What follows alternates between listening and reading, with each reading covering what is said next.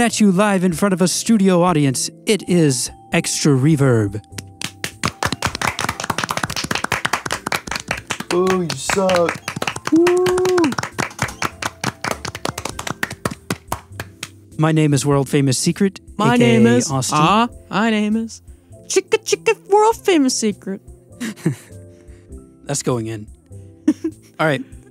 I'm once again here with Jacob, aka Lucid Domino, and Coker, aka Sweet Tuesday. Oh, yeah. It's still so weird to refer to him by that name since he also has the artist name of Coker. I prefer Coker 0414. That was my favorite iteration. That's my Twitter name. Or 15, Word. sorry. Get it right. This is dumb. And it's like Blink 182, but their Twitter handle is Blink 183. Oh, no, it would be Blink 181. Oh yeah, true. It'd be 181 in this case. 81. Sorry. It's like Green Day's handle is Blue Night. Sorry, that's the last one. Today we got a very special episode because we've got a very special guest. He is a producer from Pennsylvania who just released a beat tape known as the Beanie Boy Beat Tape. If you guys like lo-fi type beats, then you'll enjoy listening to that. Before we get into the episode, just want to say there'll be a link to that in the description. So be sure to go and check that out and enjoy it. I know I did. And here he is today. His name is SPASTIC. Hi, thank you so much for having me. Thank you so much You're for putting that welcome. link in the description. Woo! I appreciate you. Thank you guys for having me. Bailey. AKA Anytime. Bailey. Yeah. You could be a permanent member if you want. I mean, Jacob's out here giving. Yeah, Jacob's always looking for someone to replace me. oh, Replace you. see, man, you gotta let the family eat. Hey, man. you wait till you get to know Coker. I have him blocked on Twitter. Oh, wow. Wait, do you still have No, but I unblocked him like a week ago. He's been blocked like a month because I forgot. I could never. Yeah. Oh, Jacob, he'll do anything for that joke. But anyways, so we're going to be asking Spastic a few questions.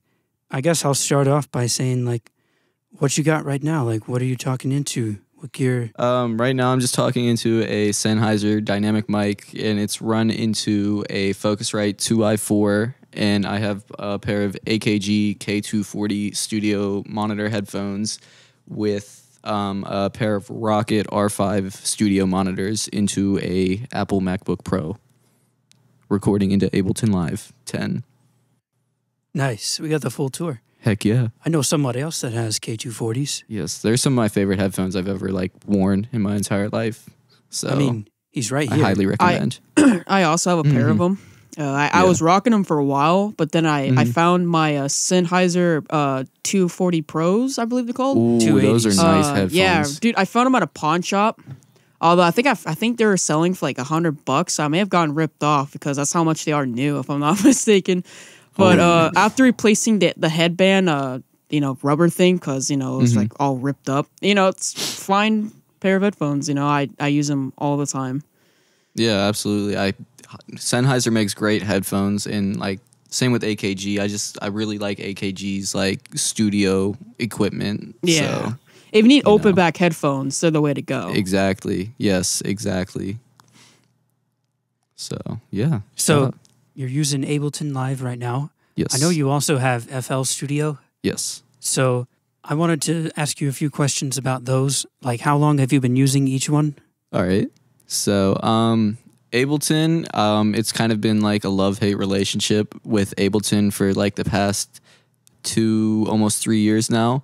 I actually started making all of my original, my first music when I was 12, 12, 13-ish, on Machine, because it came with my Machine MK2 beat pad. And so my friend Jaden, for my birthday, it was my 15th birthday, he was like, yo, I got you this. And I was like, oh, what is it? And then it was FL Studio 11. And I never upgraded it. So I was always on FL 11 for up until now, where I recently upgraded to FL 20. But throughout that time, from 2015 to 2017, I dabbled with Ableton, and it was Ableton 9 at the time. So like it's always been back and forth. But then the start of this year, really, or well, 2019, I just kind of switched to Ableton Cold Turkey because I was bored. And so that's basically what I've been mainly using, but I've recently started to get back into FL Studio for working on music for like other artists. Very nice. FL20 is already a thing? Yeah, FL20. I can't believe it. They're already. It went from FL12 to FL20. Oh, I was gonna say. Okay, cool. Yeah. Jacob started on FL as well. 11. Yes, when he started getting serious. Yeah. That's exactly what it was with me too. I dabbled in music with like Machine just like to mess around, and I was like, yeah, I could actually do this. And then like my friend Jaden from back home, who goes by 27 Club, he was like, yeah, no, like this, if you're serious about this, this is like what to use, and I highly recommend it. And ever since then, it was just like, go. Like I just started using it and ran with it. So what's your percentage of using Ableton versus using FL? It really just depends on what I'm working on. Mainly when I'm working on lo-fi or anything that requires me to like not even sample, more so just have more fleshed out ideas and more like creative flow and like freedom. I use Ableton, so it's probably like 70 to 30%. Like, so like 70% Ableton, 30% FL Studio. And then like FL Studio is like if I'm making beats for like artists I work with. If I'm using FL Studio when I start to make like beats for artists I work with. So yeah, it's like 70-30. So did you do like most of the Beanie Boy beat tape on Ableton? I think everything but I want to say 4 songs were all done on Ableton. The other 4 were from FL Studio on my old computer from Pittsburgh back home. And like they were just ideas, but I brought them into Ableton and fleshed them out and got them all structured and everything. So it was kind of like the entire thing was made on Ableton. Gotcha. Yeah. That's pretty cool. Yeah. So the 3 of us all favor different kinds of DAWs, or different DAWs mainly. Like I'm a big champion of PreSonus Studio One. Mm-hmm. Jacob has been using Reason for the longest time, and Coker's only experience is on Logic. He has really worked hard at mastering Logic, and that's the only one he's ever used. Yeah. But I know you've also used Logic. Yes. So would you say, like, for anyone who has never owned a DAW and just trying to figure out, like, what DAW they should get, what are the biggest strengths and weaknesses of FL, Ableton, and Logic? All right, this is gonna be, this is a good question. So, personally, I think if you want to start like working with audio / music, I would go with Ableton, only for the sole fact of like how quick it is to learn. Like it looks like a beast when you first open it up on your computer, but there's tutorials all over YouTube, and even on Ableton's website that like I used when I first started using Ableton, and like without those I wouldn't even be able to touch Ableton now because I would just be sick of it.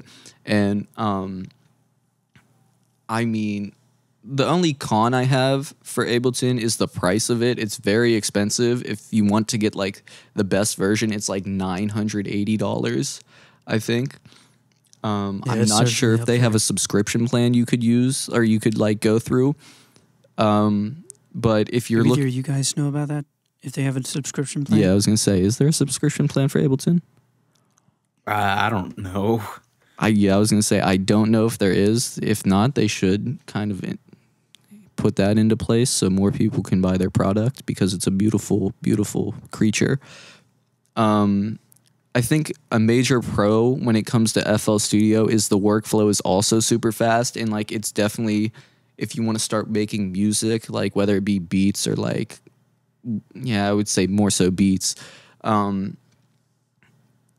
Studio is like a very good bang for your buck. The producer version is only like $200, I think. I mean, $200 is a lot of money, but like compared to That's Ableton, how much Logic is. Exactly, yeah. Logic's also $200. but like FL Studio, it lacks like good audio recording. So like if you want to like record live audio into it, it tends to struggle with latency. So like that's the biggest downfall of it. So I don't really prefer recording audio into FL Studio, but if you want to like make beats or just like get small ideas down, it's very useful in the sense that you can get your like open the piano roll, get your chords down, get a basic drum pattern down, and then you can bounce the stems and then put them into, say, like Ableton if you run Ableton and FL Studio like I do. Yeah. So yeah, and then regarding Logic, I mean, I'm not the biggest fan of it. It's kind of completely like the complete opposite of Ableton for me. It's like, it's just a foreign language to me at this point. But at the same time, if you get a MacBook, it's only like an extra $200 to put Logic on the computer if you want to get into audio. And I mean, the MacBook's audio drivers and like the bass stuff that Logic comes with is huge. Like, it's like, I never would have expected like a program to have such good like stock library sounds and stock library plugins.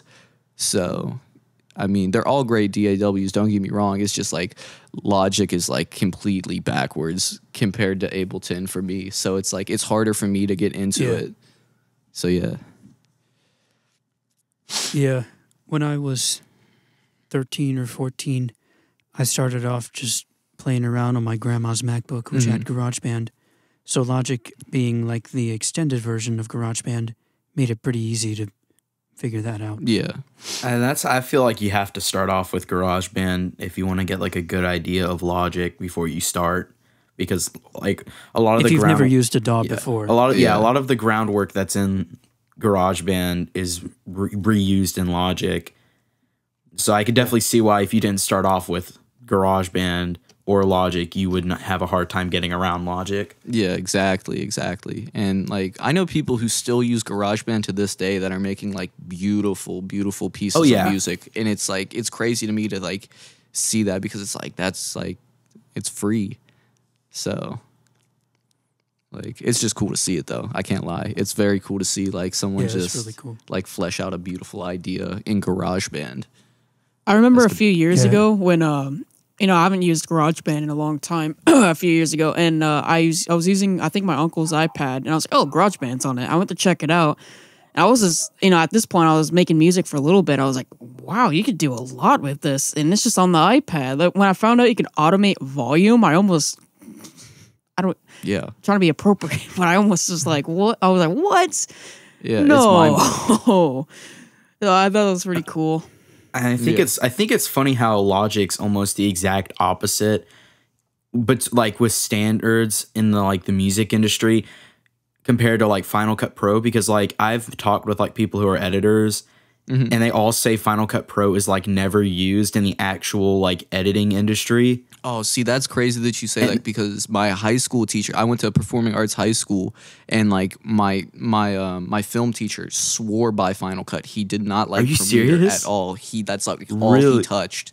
He hated. Yeah, and I think that's crazy, because like I said, a lot of editors will tell you that Final Cut Pro is never used really in the actual editing industry, and like, but it's the opposite with Logic, because like Logic's one of the most used in studios. It's not the most used. Obviously, Pro Tools is the most used, but it's close to that, you know?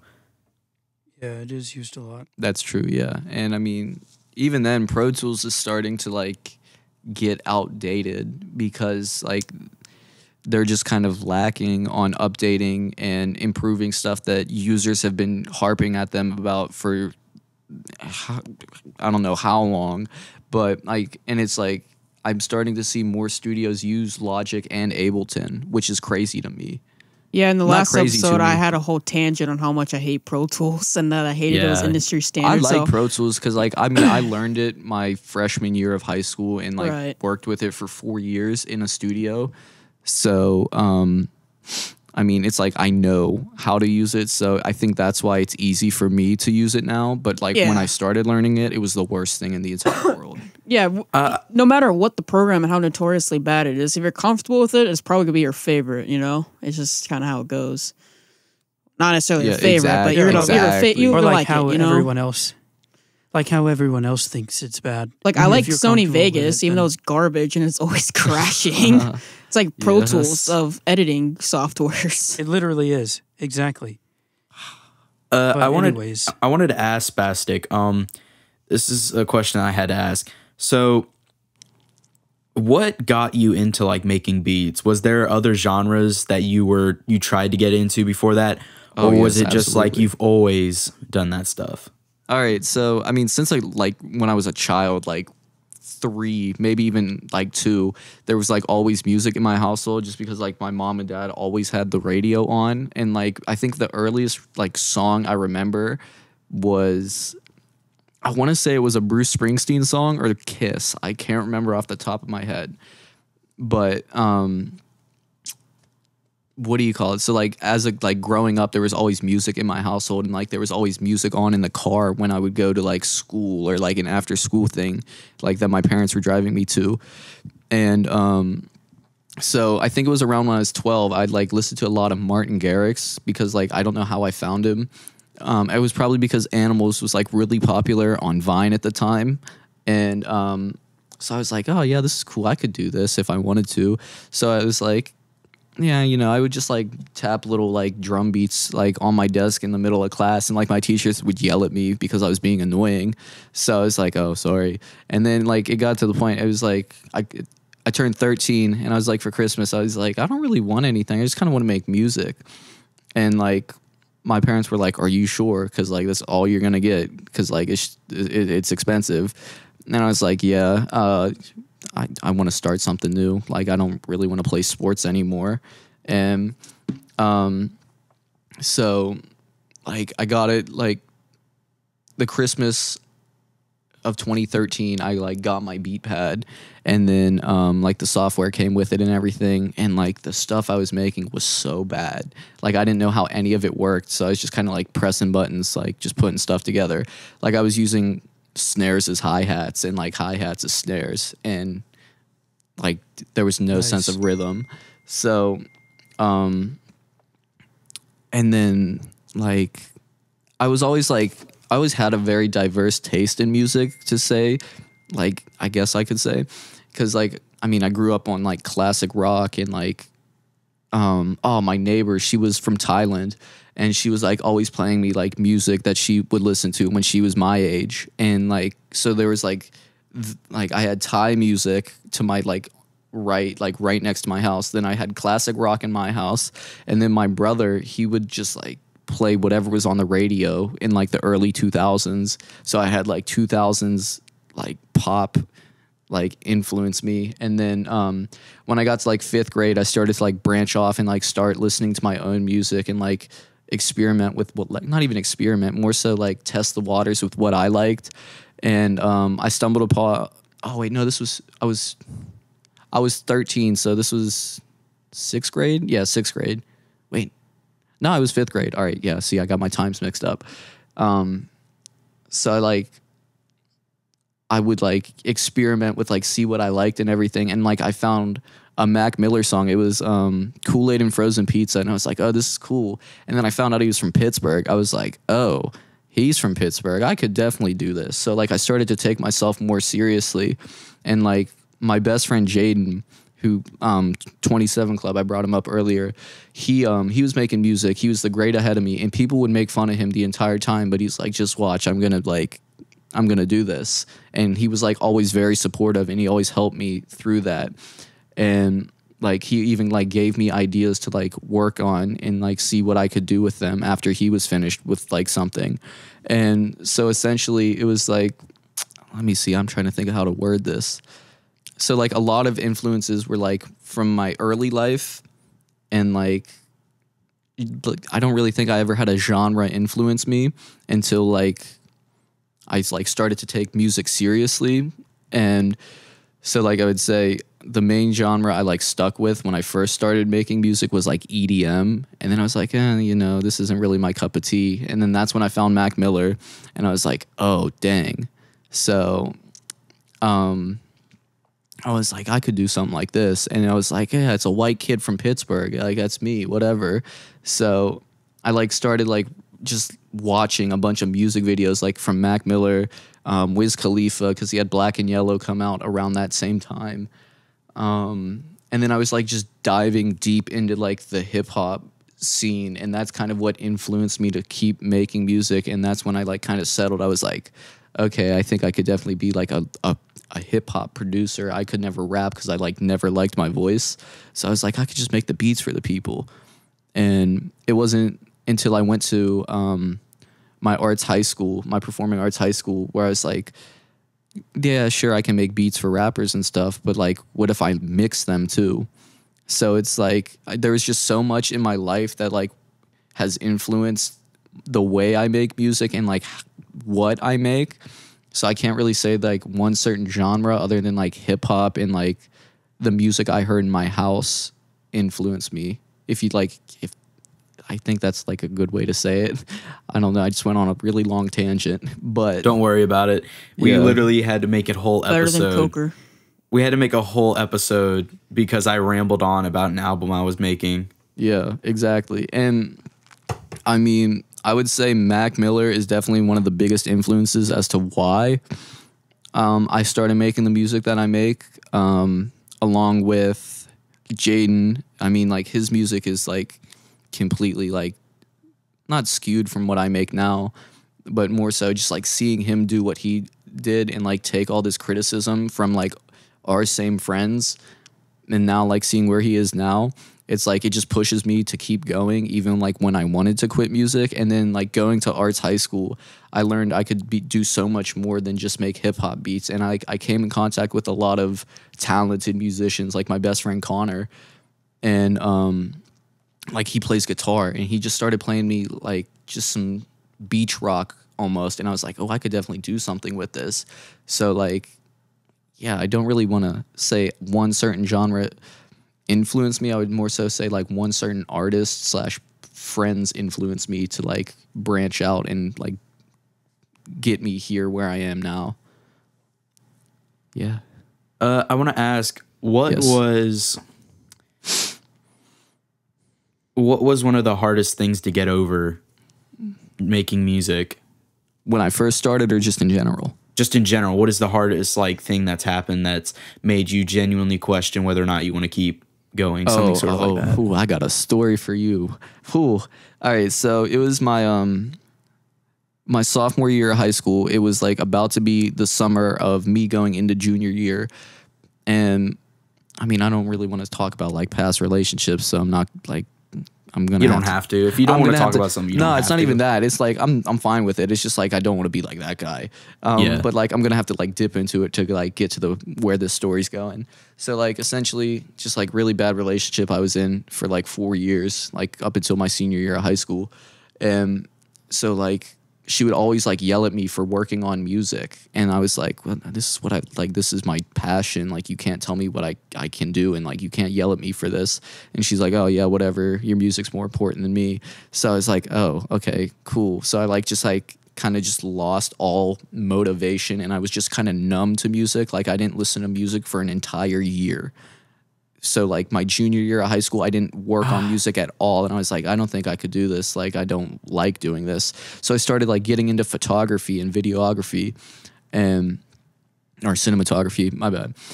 And so like, I just really focused on photography and cinematography my junior year of high school. And I was like, yeah, dude, I could definitely do this. He's like, and I was like, yeah, I don't like music really anymore.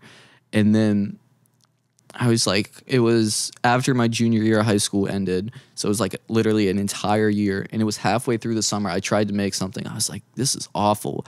So then I had just worked a double at 2 different jobs. I worked open to 3 p.m. at Panera Bread. Then I went from Panera Bread to this concert pavilion I worked at back home in Pennsylvania and worked there until 3 a.m. that night. And so I like got home. I was like, dude, I'm not even tired because I have to be up in 3 hours to go back to Panera. So I started working on something. And I found this like little guitar sample that I had saved from like the year before. And I started just like messing around. I was like, yeah, you know, I could do something with this, whatever. So I like get the idea down, and then I go back to it the next day after I got off work at Panera. I was like, oh my goodness, this is like something I could actually make good. So I flesh it out, get the entire thing done, export it. And that was like the first lo-fi song I put on Spotify.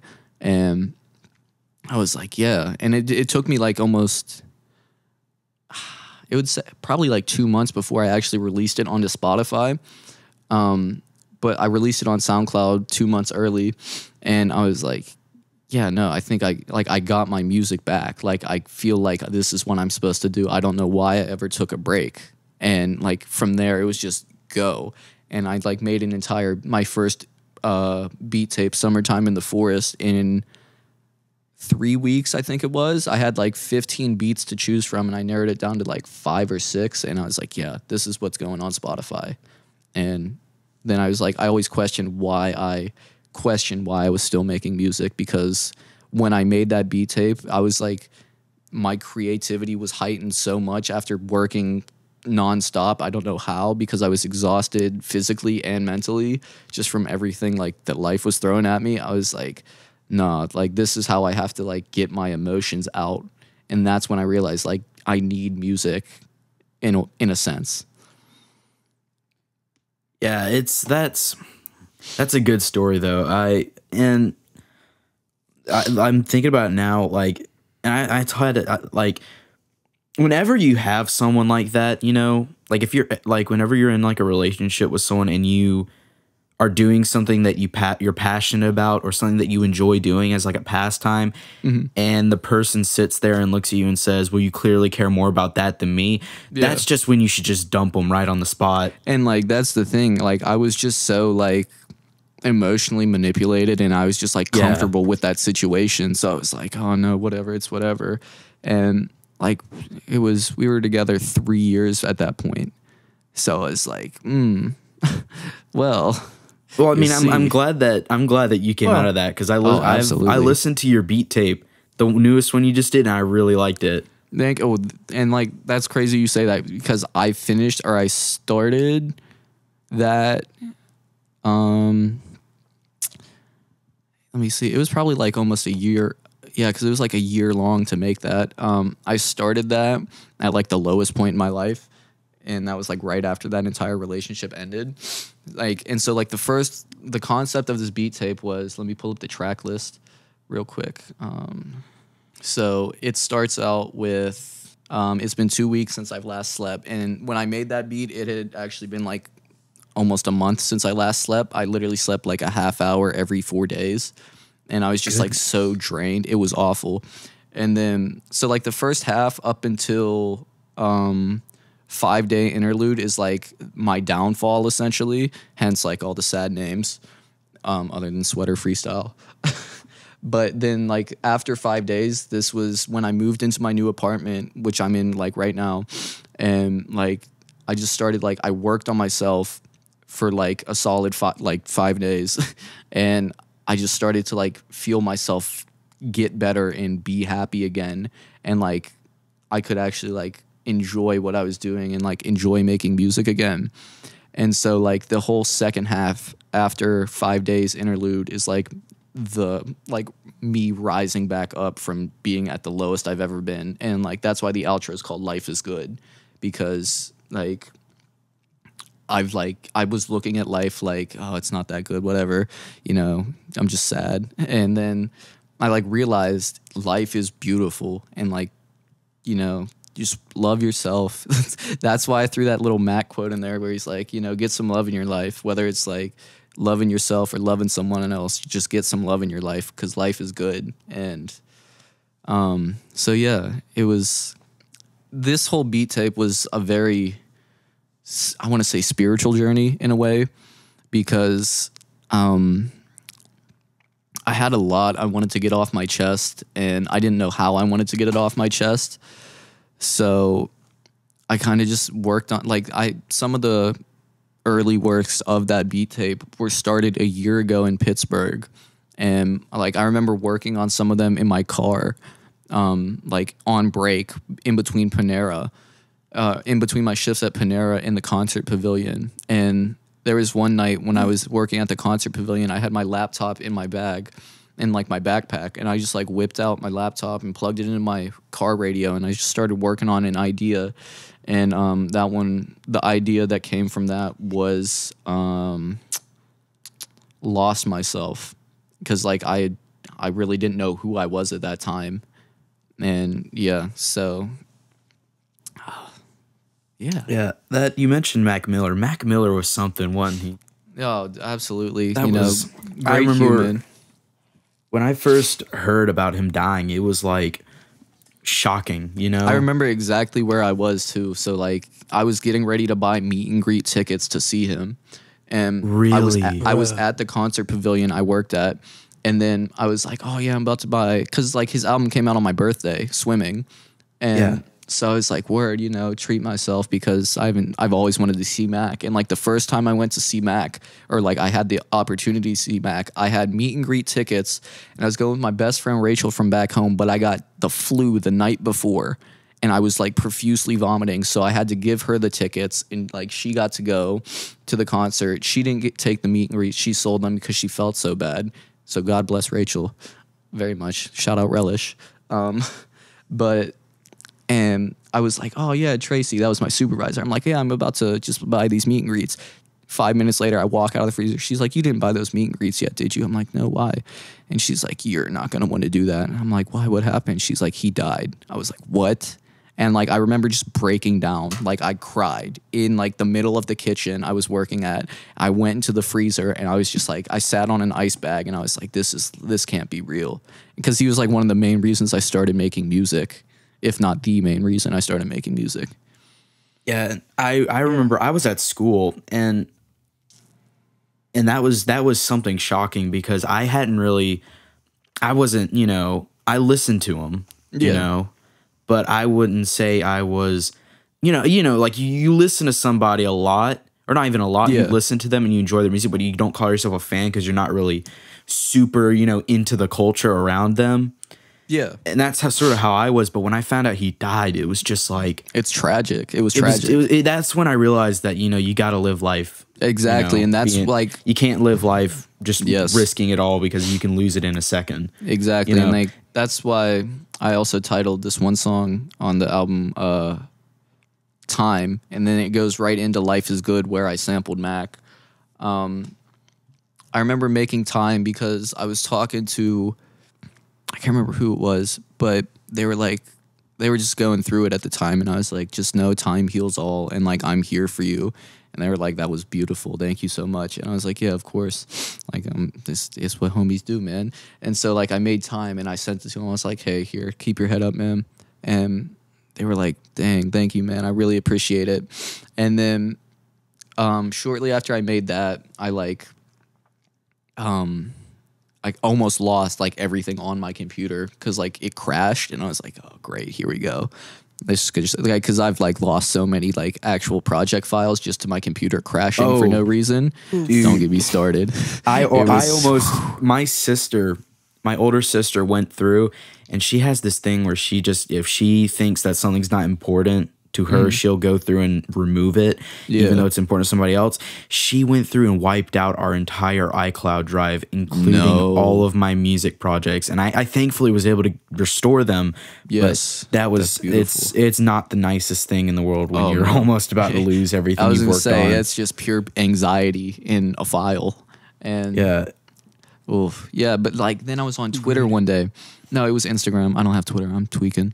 But what do you call it? I was like just scrolling, and it was like someone retweeted this, and it was like, Mac is the most beautiful soul on this planet, even though he's no longer here. And I like click on that video, and he's like, that's when he's like, what's up, guys? Life is good. Get some love in your life. And I was like, this is beautiful. And I was like, I had this idea of a song like already kind of fleshed out, and then I was like, you know, what if I just downloaded this and threw it into the song? And I did that, and like, Life is Good, the outro, and it fit perfectly. I didn't have to warp any audio. Like I just did a small little fade in because obviously just like for clean purposes, like just like make it flow nice and smooth.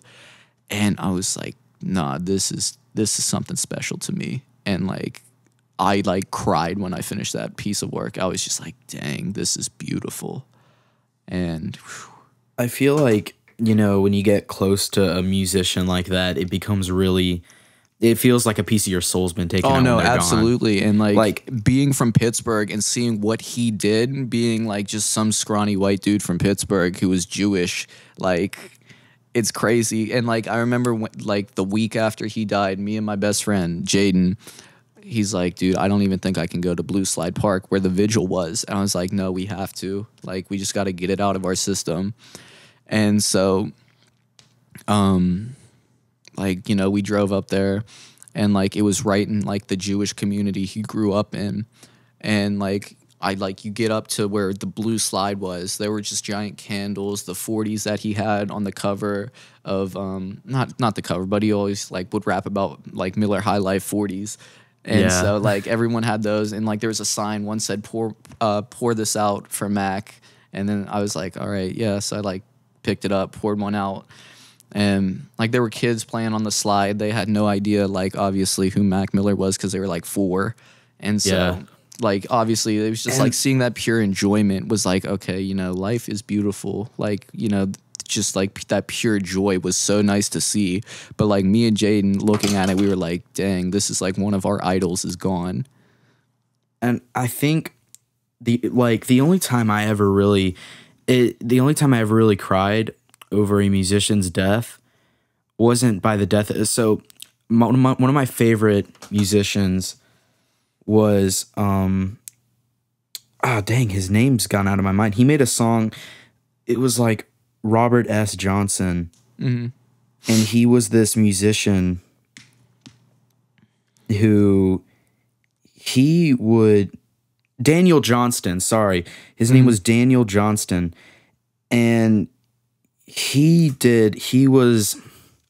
had a lot of mental illnesses, and he would write about it, and you could hear it in his music, and it was very amazing music. And I remember when he died last year,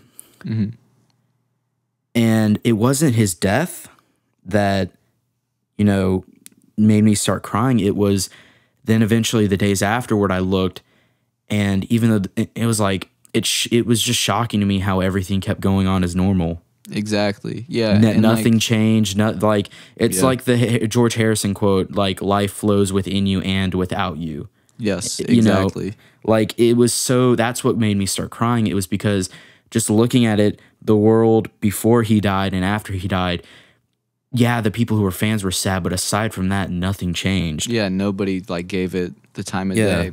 And like, that's just what scared me, you know? Exactly. And like, granted, Mac was a very popular individual in all of the music scene. He started to diversify his work towards the end of it with the Divine Feminine and Swimming even. But like there was something ever since like when he passed, there was something that like in Pittsburgh that was like never sat right again. Like there was just a part of Pittsburgh was missing, essentially. And like you could feel it every time you went to the city. And like that's what I didn't like about going to Pittsburgh anymore, is because like Mac was gone and like it felt like a part of the city had like left with him. And I mean, I really want to go back to Pittsburgh just so I can, you know, just say one last like hoorah and be like, yeah, you know, this is the city that raised me. But like it's hard because, you know, I love Mac, like that was like my idol. And so like it's hard knowing obviously he's been gone, and you know, but he's obviously he's in a better place now. So, you know, can't dwell on the negatives. Got to be positive and just, you know, he's at rest. And like that's with anyone who's passed. So I wanted to ask, you told us earlier your lowest point in music. So I wanted to ask, what was the highest point? Where do you feel was your creative musical like peak? these past past 3 months actually, because I remember January. It was right after I got off break, and I got into my apartment, whatever, and I was just like, you know what, I'm gonna make something, and I ended up making like five beats, and like 2 of which that made it on the beat tape, and just like from January, I like started to piece it together, and I would send it to my my homie Justice in Arizona. I was like, how do you feel about this? He's like, I don't know. I think this order should change a little bit. And then I finally realized I should do starting at the lowest point and have it build up to like me being here now. And like my girlfriend at the, like I wasn't even my girlfriend at the time. Like I just started talking to her as a friend, just like through mutual friends. And we were talking about art and everything. And I was like, oh, I didn't know you did art, whatever. And she's like, yeah, let me show you some of my stuff. I was like, wow, like she was like mad talented. And I was like, I have this idea for a cover like art for this beat tape I'm working on, more so an album, because it's like 20 songs. And she's like, oh, word. She's like, tell me your idea. And I like sent her a picture, and she's like, wow, this picture's like really nice. It was just like some picture my friend Greta from back home took of me on like a disposable film camera. And I was like, yeah, I want like this, but I want it to be like drawn. And she's like, give me 5 minutes. And like, I'm like, what do you mean? She's like, just take your time. So like 5 minutes goes by. She's like, I have an idea. And I was like, oh, really? And she's like, yeah. So like we're texting, whatever. And then within like an hour, like she was just talking to me like she wasn't doing anything. She sends me a picture of the cover art. I was like, what? I'm like, how did you do this? And she's like, yeah. She's like, I had an idea and I ran with it. I'm like, this is exactly what I saw in my head. How did you make this happen? She's like, I just had the idea, whatever. And so I was like, how much do you want for it? And she's like, oh, no, it's on me. Like, you don't have to pay me. I'm like, are you sure? She's like, yeah, no, it's my treat, whatever. So literally like 2 weeks later, I end up dating this girl. And then like, I don't even know how. But like, and then today I woke up to like 3 messages. Some album I produced on comes out in a week. Didn't know about that. A remix I produced on drops this Friday. This Friday. My friend Jaden and my homie Klepto that I started working on music with when I got down here, they're about to start working on music. Jaden even called me yesterday and was like, dude, your album is beautiful. Like, you've grown so much, and I'm so happy to see how far you've come and like how you've come out of like all of this like just not fun time of your life. He's like, I'm so glad to see you finally happy. And like, I just, right now it's like my peak creativity. I worked on a disco song last night, and like it's not done yet, but Nice. It's gonna be done. And like this artist just messaged me today, and he's like, because I like put a little snippet of it on my my Snapchat, and he like slid up. He's like, yo, this is crazy. Can I like get on this? He's like, I'll be like able to pay you, whatever. I'm like, yeah, of course, man. I'm like, I have to get like flesh it out and get it all done. And he's like, yeah, of course, man. Take your time. Like, this is really great. Like, you're really talented. So like right now is like my peak creativity, and I'm so thankful for it. Sounds awesome. Yeah, I don't know how I got here, but I'm enjoying the ride. That's essentially what I'm doing right now. That's what it's all about. I wanted to ask you another question. Yes. So, like, a lot of your music is sample-based. Where do you usually find your samples? It's a tough one. I really look for the public domain. Just since it's in the public domain, I can't get attacked for it. Right. And then like other times I'll normally like play my own like chords out. Like I'll just like have an E-piano VST pulled up, and I'll play some chords out, and then like I'll mess around with the pitch of it. Like I'll move it up a few semitones, move it down, depending on like how I want it to sound. And then I'll like bounce that to audio, and then chop what I played, like the chords that I played, into like a whole new melody. So it's really just dependent on what I'm going for. And sometimes I'll find samples on accident. Like for my song Groceries off of Beanie Boy, I was on FaceTime with my friend Greta, and I was like, Greta, don't talk for 5 minutes, because she was on my laptop and I had my phone out because I was trying to sample something I heard. And I was like, just don't talk for 5 minutes. I need to sample this. And like halfway through, she screams, I'm making mac and cheese. And I was like, really? So like that led to groceries being made. I put it right before the drop. Excuse me. And yeah, I was like, wow, this shouldn't work, but it really works. And so, yeah, like it's really just, I sample life at this point, not even on purpose. yeah. It just kind of happens. And like the public domain, so I can't get copyrighted. Yeah. So, yeah. Like, do you have a favorite sample website or anything? YouTube. Very Really, nice. just type in like public domain songs, and like if you dig, like I dug for like 2 hours one time. I made it to like the 50th page of YouTube, and it was that was a time, to say the least. That was a headache too, but yeah. And then like, But you found something good, right? oh yeah, absolutely. Like I'm emotional was I'm emotional off of Beanie Boy.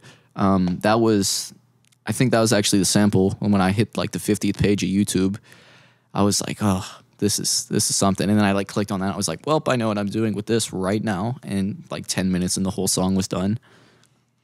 So yeah, That's awesome. yeah. Do you have any like favorite VSTs and or plugins you like to use when you're making music? Absolutely. I can pull them up in Ableton right now.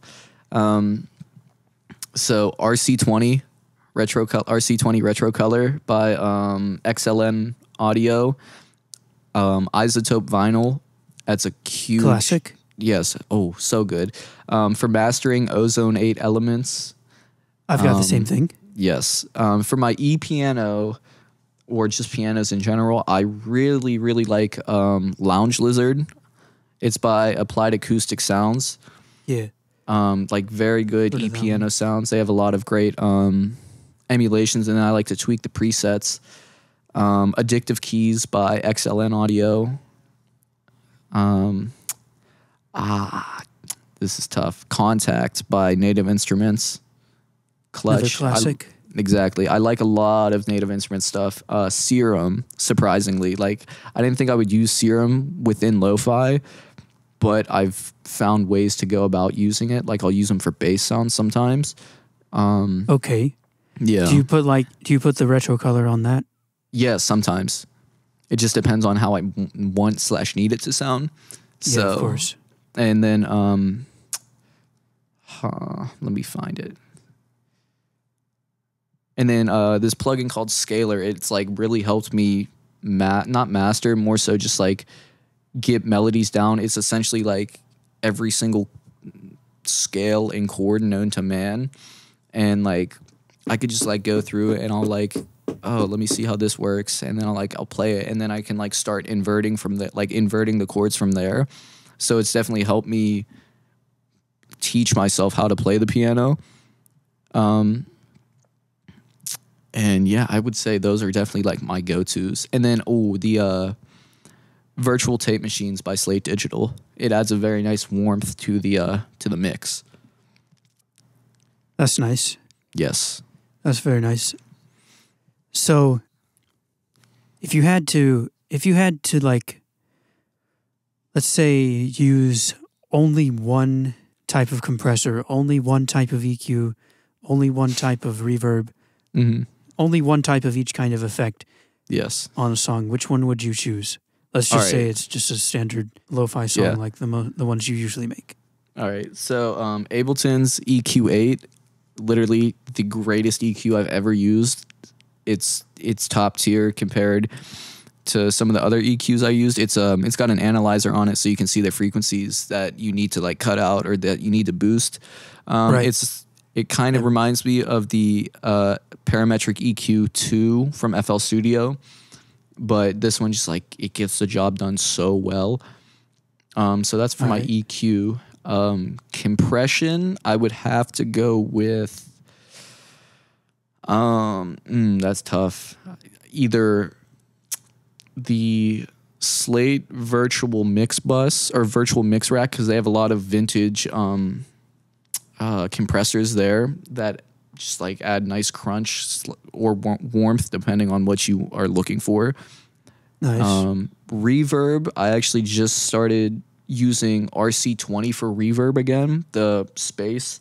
like so if like I pulled up RC20, there's like 5 or 6 knobs, and the reverbs that they have on there are beautiful. Like I didn't think they would be that good, but it like I ended up using a lot of those, like that reverb or that part of the VST for my reverbs recently, and I'm blown away at how good it is, to be honest. Sounds delay, like a very versatile plugin. Oh, absolutely. I highly recommend it. And it's only like $30. I might be, and it goes on sale frequently, so you could get it for like 19. Okay. And then for delay, Replica by Native Instruments. Or have you ever I'm sorry. No, you're good. Have you ever heard of sorry. What have you ever heard of Spitfire Labs? Yes. Have you ever used any of them? I've only used them on like my other people's computers, like who I work on music with, but other than that, I've never like used them on my own. Me and Coker are big users of that. Yeah, I mention it just about everybody. Austin can tell you it's like my tradition. Anytime we bring up plugins, I have to mention Spitfire Labs at some point. Is that like, is it like a whole bundle, or is it like it's like if they come out every certain period of time, they come out with a new sample pack to use. And it's not really a sample. They just released Trumpet Fields, so it's trumpet noises. You know, I was gonna but say, like it's 100% free. You should definitely check out the soft piano preset. I think you'd like it a lot. Those you would like that. Spitfire. Yeah, Labs. Spitfire Labs. Yeah. All right, sweet. I'm gonna bookmark that. Right And like now. it's VST, so it works with FL or whichever one you want to use. Sweet.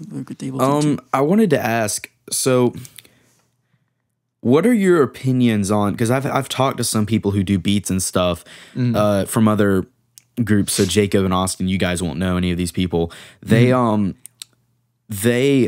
say that they don't really like the whole lo-fi chill, lo-fi beats 24/7 to study / relax to. They don't really like it because they feel like it gives less attention towards the artist of the song that they're using. How do you feel about those?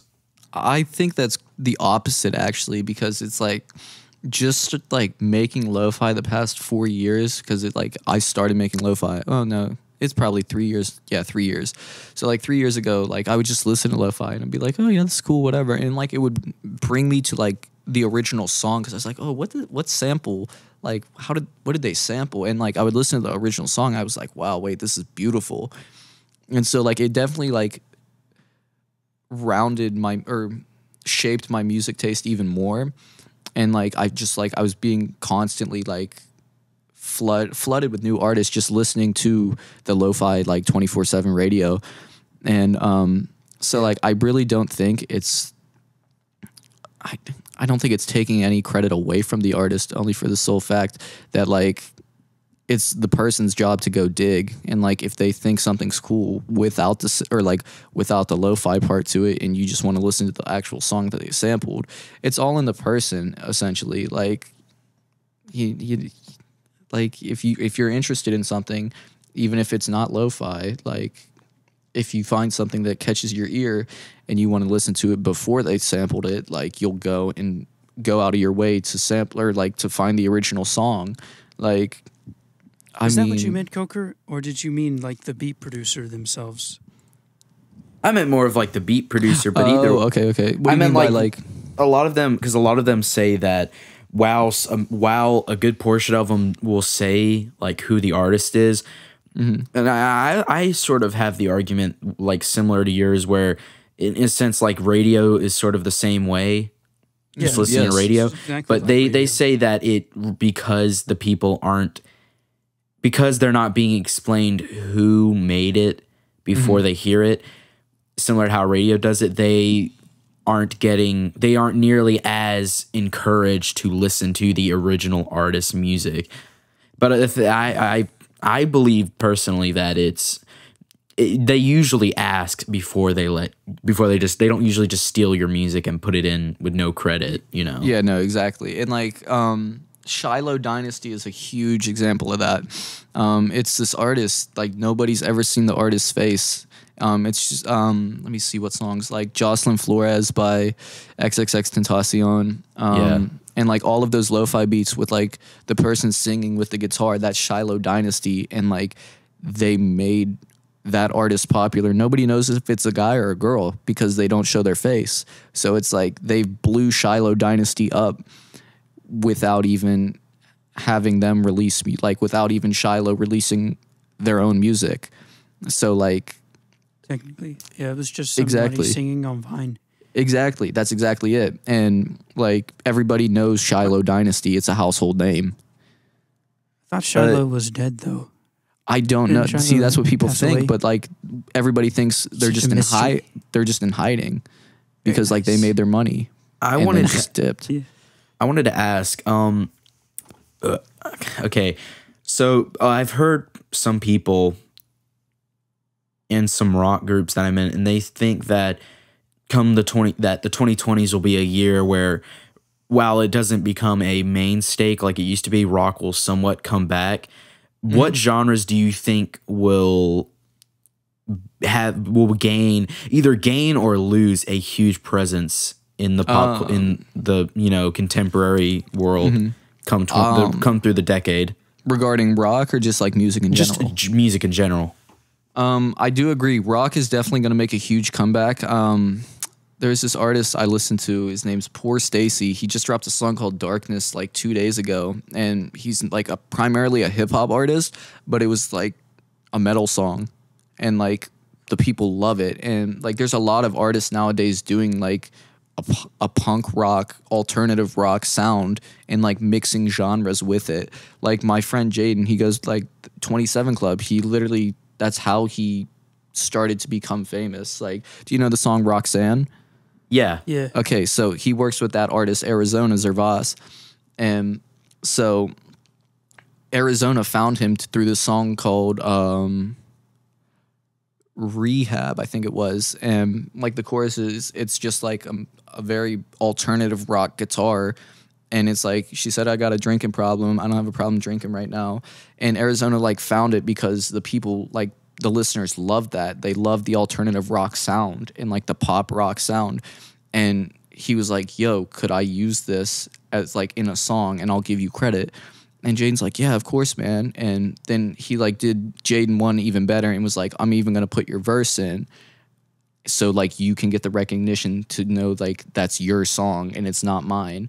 And so yeah, exactly. And it was like really cool to see that entire process. And but yeah, no, not pop rock, but like punk rock, I feel is definitely coming back because you have artists like Girl in Red, Current Joys, Beach Bunny, I can't think of some. Oh, Surf Curse, and Sean. Like, I mean, Sean's been around for a while, but like everybody's like, I've noticed that the people are starting to become more open with their music taste now. It's not so closeted like it was earlier in like 4 years ago. Like people are starting to diversify their music taste. So I definitely think a lot of the rock genres are going to start coming back, including psychedelic rock. And like, I would love for that to happen. You have no idea. Yeah, dude. I want to ask, have you listened to Mac DeMarco? Yes, big fan of Mac DeMarco. Yeah, okay. I figured with how you're talking about, you would have been a Mac DeMarco fan. I feel like his stuff, I sort of, it interests me, his whole type, because unlike, most people who get famous, he's famous, but also not really.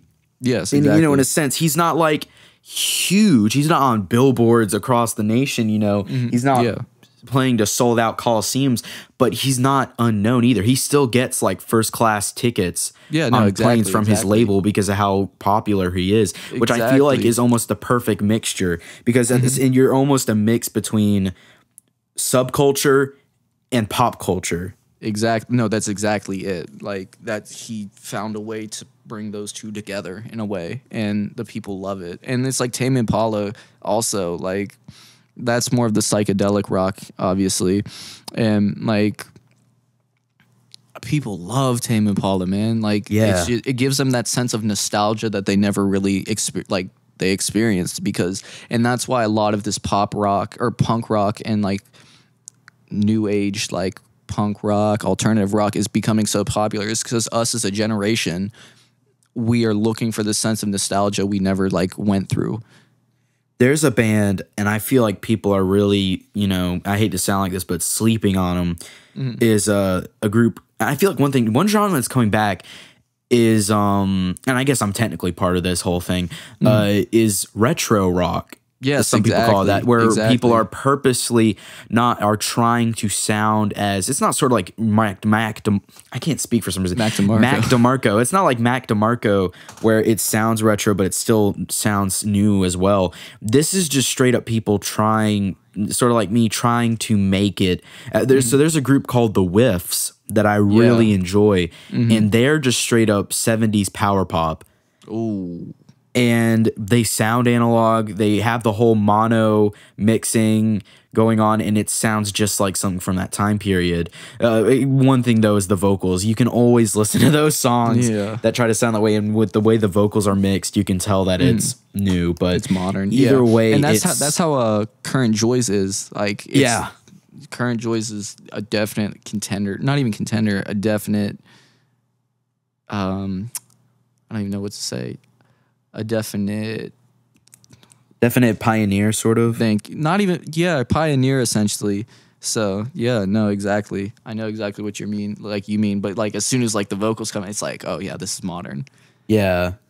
And I think synthwave also had a lot to do with that, like that whole genre coming about, because like you just like the retro synth sounds of synthwave. And I feel like, I think my main issue with it coming back, and I guess I have this same problem too, is a lot of it is too generalized. Like with synthwave, I see a lot of people marketing it as 80s music, and yes, it has a lot of those old synth sounds, but I don't think every song from the 1980s used the same electronic drum kit that all those songs have. Yeah, no, a good portion of them were used acoustic drums, and I always hear that same, you know, preset 80s drum kit that you hear in everything trying to sound 80s. Stranger Things had a lot to do with like synthwave becoming popular again, and like, but you're right, like the generalization of that genre is definitely like. I think that's one of my main problems with when Greta Van Fleet came around, because I liked how they were trying to bring back 70s blues rock and hard rock, but my problem is that it was such a generalized take of it, to the point where every song they released sounded the same, basically. Yeah, and there was like very little variety. Yeah. Shout out Greta Van Fleet. I haven't listened to them in a while, so I might have to do that. No, they're not bad. It's just I like them. They're good. Yeah, it's just like I feel like there's not enough variety in there. Though. Exactly. I have a question for you. Yes, sir. So just kind of out of curiosity, what would you say your percentage when you're mixing are between your monitors or your headphones? It just really depends on my environment. Like, 90% of the time, like if I'm just out and about and I have my laptop on me, I'll have my headphones and I'll be able to finish an entire song and like mix and master it like right then and there. But then like I'll come home and test the mix just to make sure everything is sounding all right on my monitors. And so I would like to say it's 50-50, but it's really a lot on my headphones, which surprises me because I used to swear by my monitors. And so yeah, it would probably be like 65-35. So like 65% headphones, 35% monitors. But it used to be the complete opposite. It used to be 100% monitors. Gotcha. Yeah, so yeah, but like I've figured out how to like mix so it sounds good on monitors and like regular speakers in my headphones after like doing this for like the past 3 years, like doing like this certain type with these headphones for the past 3 years.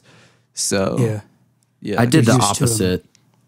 I did the exact opposite. I started on headphones and then now I do monitors completely. Yeah, I'm probably on my monitors like 95% of the time just because I don't really have. Did I say monitors? Headphones. Sorry, I don't really have proper monitors yet. So I only use the speakers I do have in my room as kind of like let's test it to see how it sounds. But exactly, and like I Right. used to use my car to Yeah. test my mixes also. I do too. Yes, the hallowed car test. Exactly, Time-honored the greatest mix tradition. ever. Time-honored does- tradition of all. I want to Always. start taking my Producers. laptop in the car so I can mix while I'm in the car. For my I last did that EP, I once. didn't have my laptop yet, so I didn't do that for that. But in the future, it might be a good way of going on about it. I did that once, and so the car that I was using had 5x1 surround sound in it. So I was not only able to do like a normal stereo mix, but I also was able to do a surround sound mix of one of my songs. I respect that. That's cool. I had this blown out speaker on my old car, and I was like, if it wasn't hitting a certain way or making a certain sound, I knew the mix wasn't ready. So like, if it was like not making a sound or if it was making too much sound, I was like, all right, no, I have to go back and like tweak like the low end to this just a little bit. And so I'd like make my little tweak and then I'd put it back in and it was perfect. Like there's just this certain ringing of the speaker to where I knew the mix was perfect. So it's like you train your ear to it essentially. Exactly. That's interesting, So- actually. Yeah, that is interesting. But like, you could trust your ears now. That's Yeah, exactly. That's what the whole point of you being able to do a mix on your headphones Mm-hmm. is. So, what would you say are some tips to be able to like train your ears to be trustworthy, if that makes sense? This is a good one. So essentially just I constantly did it because like I was always on the go, just like in between classes and everything. And like if I wanted to get something done, I would always have to rely on my headphones. So like even out in of high- necessity. Yeah, exactly. Just like out of necessity, I was like, okay, I have to know what sounds good on these and how Yeah. it'll translate over to monitors. So I was kind of like, I forced myself to figure it out.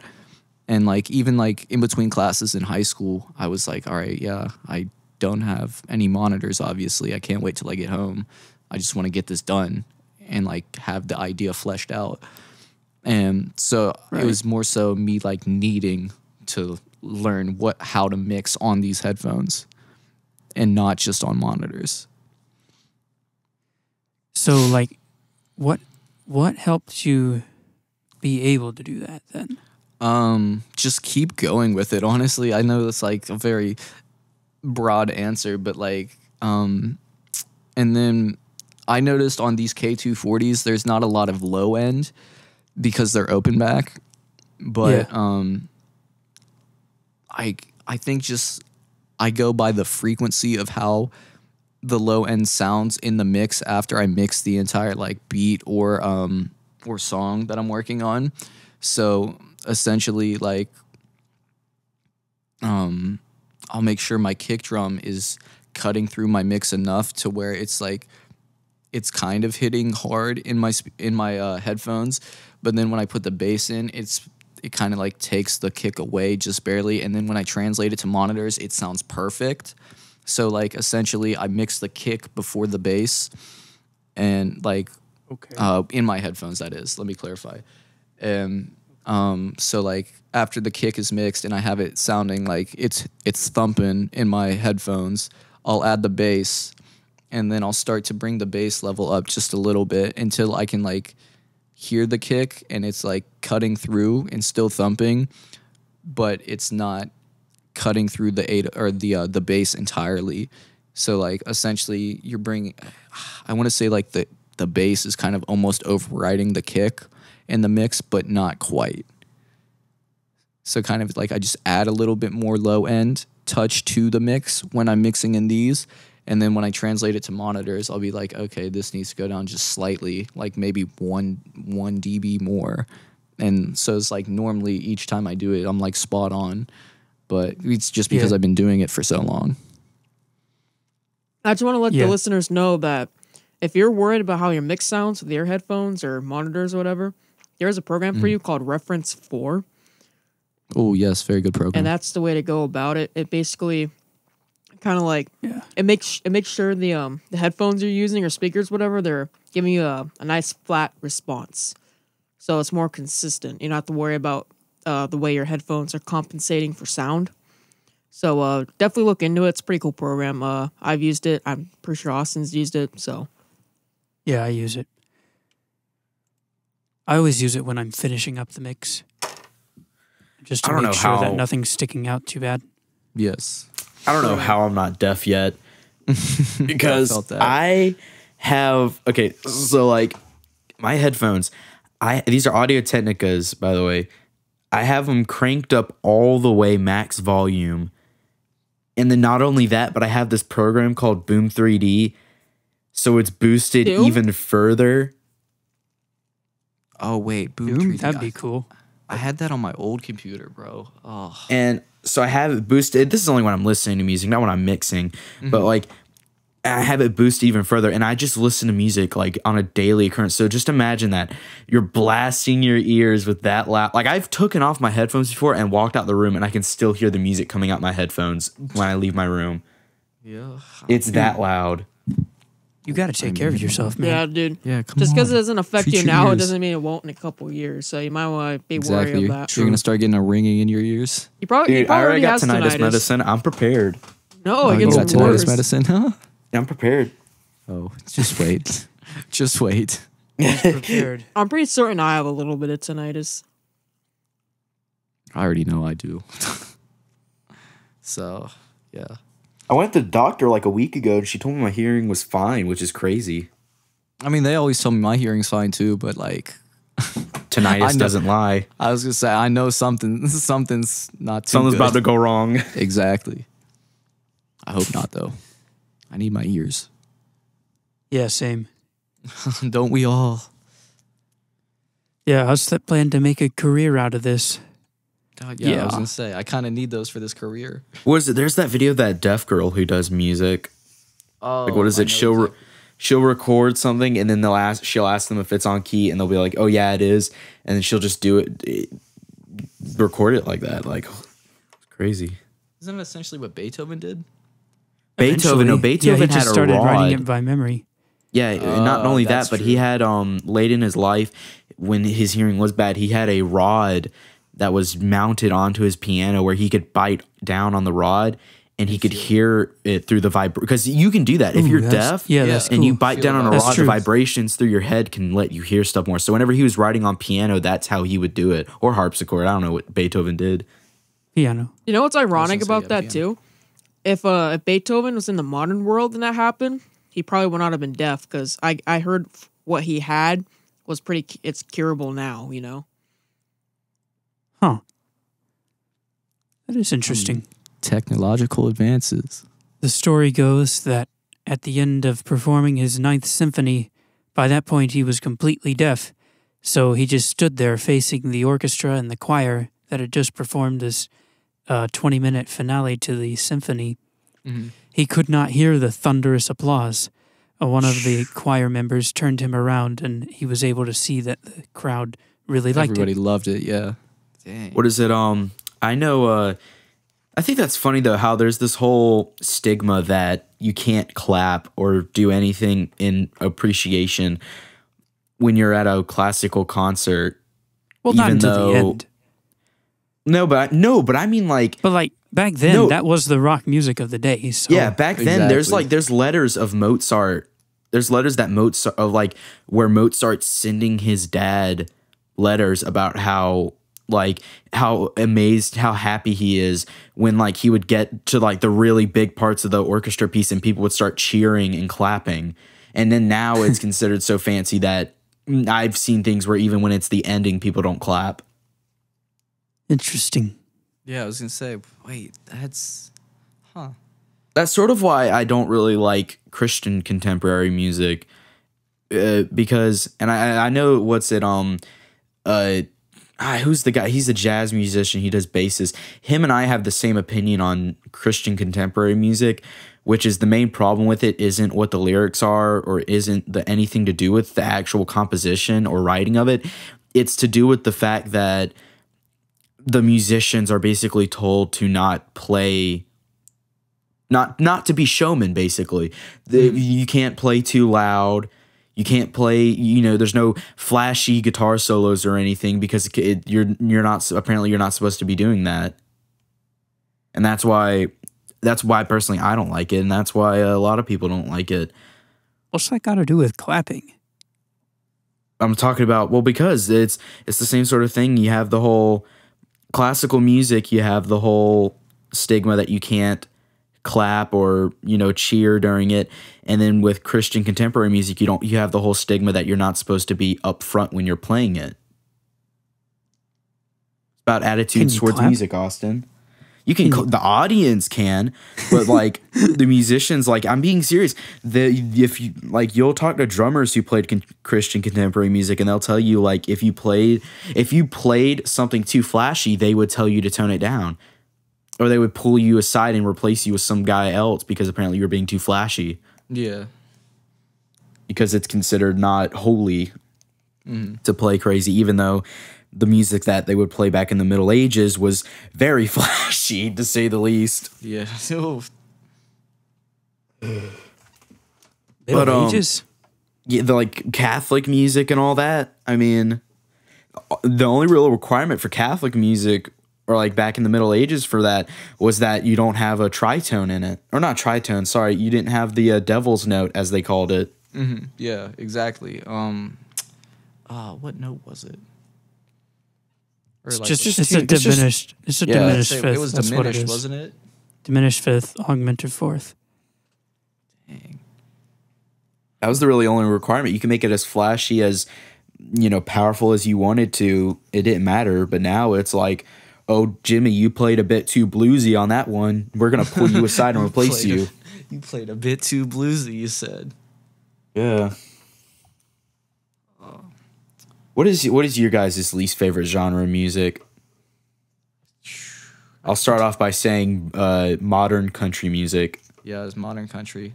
Like I can get down with Johnny Cash and Willie Nelson. Yeah. Oh man, My man Waylon. But I'd have to agree. Yeah, country 2K is what they call it. Ooh. Yeah. Everything after Blake Shelton. I guess I'm on the same boat. Even 80s and 90s country music gets me in a whole thing where I don't want to listen to it. It's only like 50s, 60s, and 70s country music I actually enjoy. 80s and 90s is where it was in transition. True. Some of those aren't bad. Like Dwight Yoakam covered Johnny Cash's song Ring of Fire, and that one was pretty good. Ring of Fire is so good. That's one of my favorite songs ever. Yeah. It's probably just the fact that I've been exposed to it so much and I've been forced to listen to it in car rides for many of my life. I'm sure it's the same thing for Austin. Yeah. What about you, Jacob? I'm on the same boat about the about country music. Some rap these days I don't like either, but I'm not too picky. I don't really like most mainstream rap music. Yeah, like radio rap, I can't stand.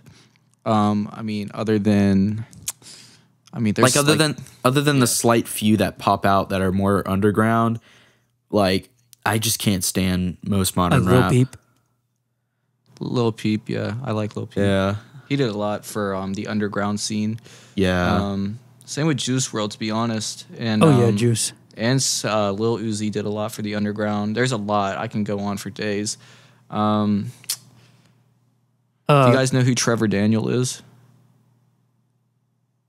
Trevor Daniel. I was gonna say earlier actually, Machine Gun Kelly. We were talking about people just doing crossovers into punk rock. He did a punk rock song where he actually just got to play guitar, and Travis Barker did the drums. Yes, Travis Barker. Doesn't Lil Wayne play guitar? Yeah, he does. He has a whole rock album. Travis Barker, he's actually doing a lot of work in the hip hop community right now. Yeah, he was crazy. And he there's this artist called Paris Shadows. I think he did live drums Travis Barker did live drums on like 3 of the songs off his debut EP from like 2017 ?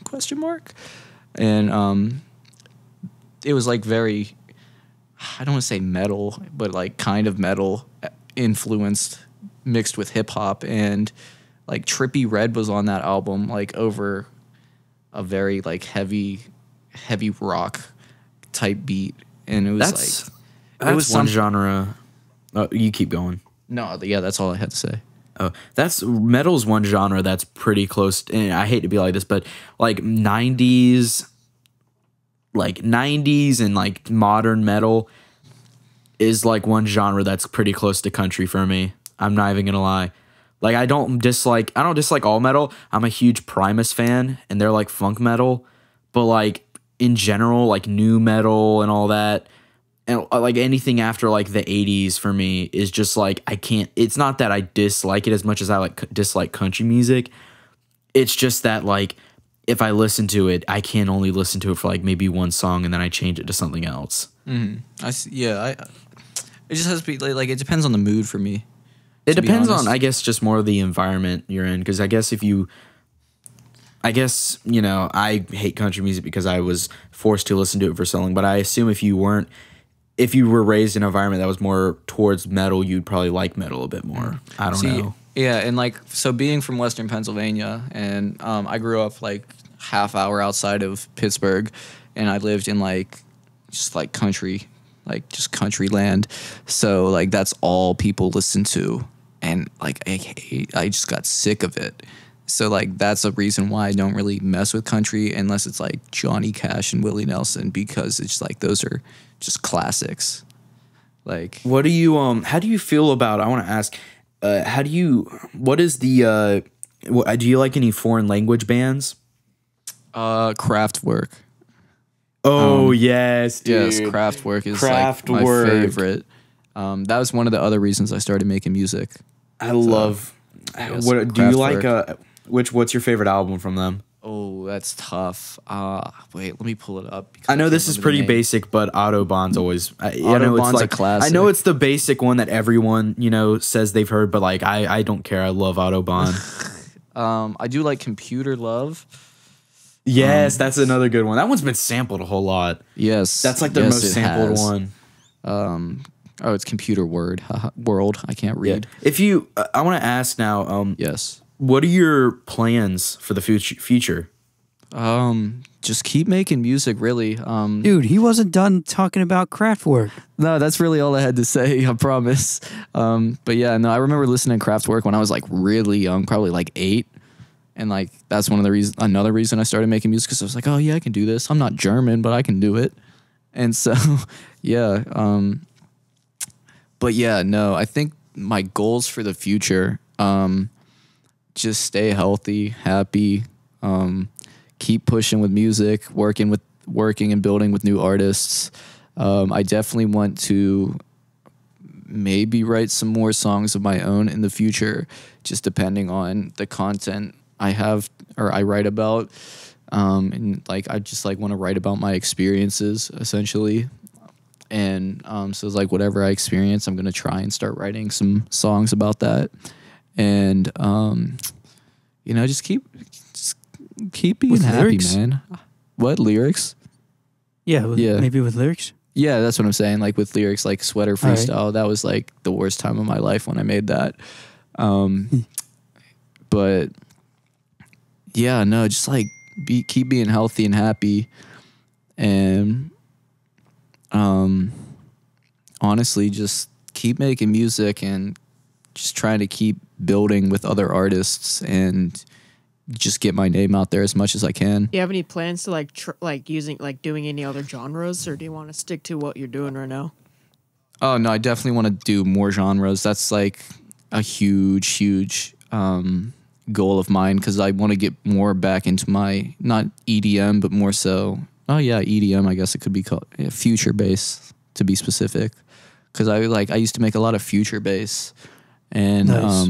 That's kind of what inspired the drop on Life is Good. I was like, yeah, let me just, I found like these old chord patches that I made. I was like, yeah, let me see what I can do with these. And then I played it. I was like, oh yeah, let's make them wobble. And so, like, I think I also want to like start bending genres together, like mix lo-fi with some future bass, if that's possible. So I'm trying to just see what I can do. To say that just trying to see what I can do and how I can do something different than what I've been doing. I wanted to ask this earlier. What have you been listening to lately? Sort of a silly question, but what have you been listening to? All right, let me actually pull up my recents. So this has been like a really good month for music already, surprisingly, even and so early. Yeah. I've been listening to Mac Miller, always in rotation, an album a day. 27 Club, shout out to homie Jaden. Justice, that's this my homie I work with in Arizona. Saya, shout out Saya, he just got posted on Lyrical Lemonade. Cool. Yeah, so that was huge for him. Trevor Daniel, he's doing a lot of great things. Let me see what else I have pulled up for my recent searches, because I got a lot. Soccer Mommy, that was like a very great artist I didn't mean to find. Corbin, formerly known as Spooky Black. This artist Krush, I'm gonna work with sometime soon. And then my homie Klepto Mags from South Carolina, and Dominic Fike. Dude, South Kakalaki gang. Yeah. What part of South Carolina? I'm from north, just barely north of Charleston. All right. Do you know where Greenville is? Yeah, that's goodness. That's like 3 hours away from me. Yeah, I was gonna say that's just I was there like 2 weeks ago, and he's Klepto's coming down to Orlando, and we're gonna chop it up and work on some songs.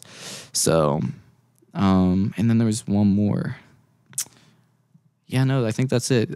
So Mac, 27 Club, Saya, Justice, Klepto, Dominic Fike, Spooky Black, and I had one more, Trevor Daniel. Yeah. All right. And then the classics. Yeah. All right. So shout outs to all those guys Always. and gals and people. So I was going to say, like, before we finished with the plans for the future trope. So you still want to stay freelance, or do you ever want to get part of like a record label or what? All right, yeah. So that's one thing I've always been torn about. There's this record label that I've been looking at. It's just like a producer-only record label called Internet Money. People like to hate on them. Yeah, I was gonna say I feel like I've talked. Yeah, so people like to hate on them just because it's like it's just another reason to, be miserable, which makes me upset. But like they've done a lot for the producer community and like the online producer community. So I'd like to just sign with them as a producer / songwriter. And but at the same time, I would like to stay independent and, just be able to like keep everything I own. And like even just being signed as a producer under Internet Money, like they wouldn't own the beats I make. They just send them out to artists, like, so I could get placements and like have artists get on my beats, like famous artists. Like they recently, like they did a lot of Trevor Daniel's. They were actually like they signed Trevor Daniel as an artist. He was his Trevor was Internet Money's first artist that they ever signed, and like they made the song Falling. So like he's blown up now because of that. What else did they work on? They worked on a lot of what's his name? Ian Dior. I don't know if you guys are familiar with Ian Dior. They're the reason Ian Dior's popular now. They found him when he had like 200 followers, and now he's like selling out tours left and right. So yeah, nice. I would like to sign with them just so I could like honestly find new artists to build and grow like a whole new like vein of music with. But at the same time, being independent, I will always be fine with being independent because I get to own all my stuff. Right. Well, that's great, man. Yeah. Thank you so much for being on the episode, Mr. Spastic. Thank you so much for having me. I've had so much fun. Here's your offer to replace Coker if you're interested. No, I could never do that to Coker. Thank you. He's a real homie. Next guest. Yeah, then. exactly. But yeah, links to Spastic's beat tape on Spotify and also his Instagram will be in the description below. Thank you so much. That's going to do it for this episode. Thank you so much for watching. And I'm going to go eat a sandwich. Me too. I'm going to go get starving. a burger. Bye. I got a chicken pot pie downstairs waiting for me. Bye, guys. Thank you guys so much for having me. All right, have a great day, everyone.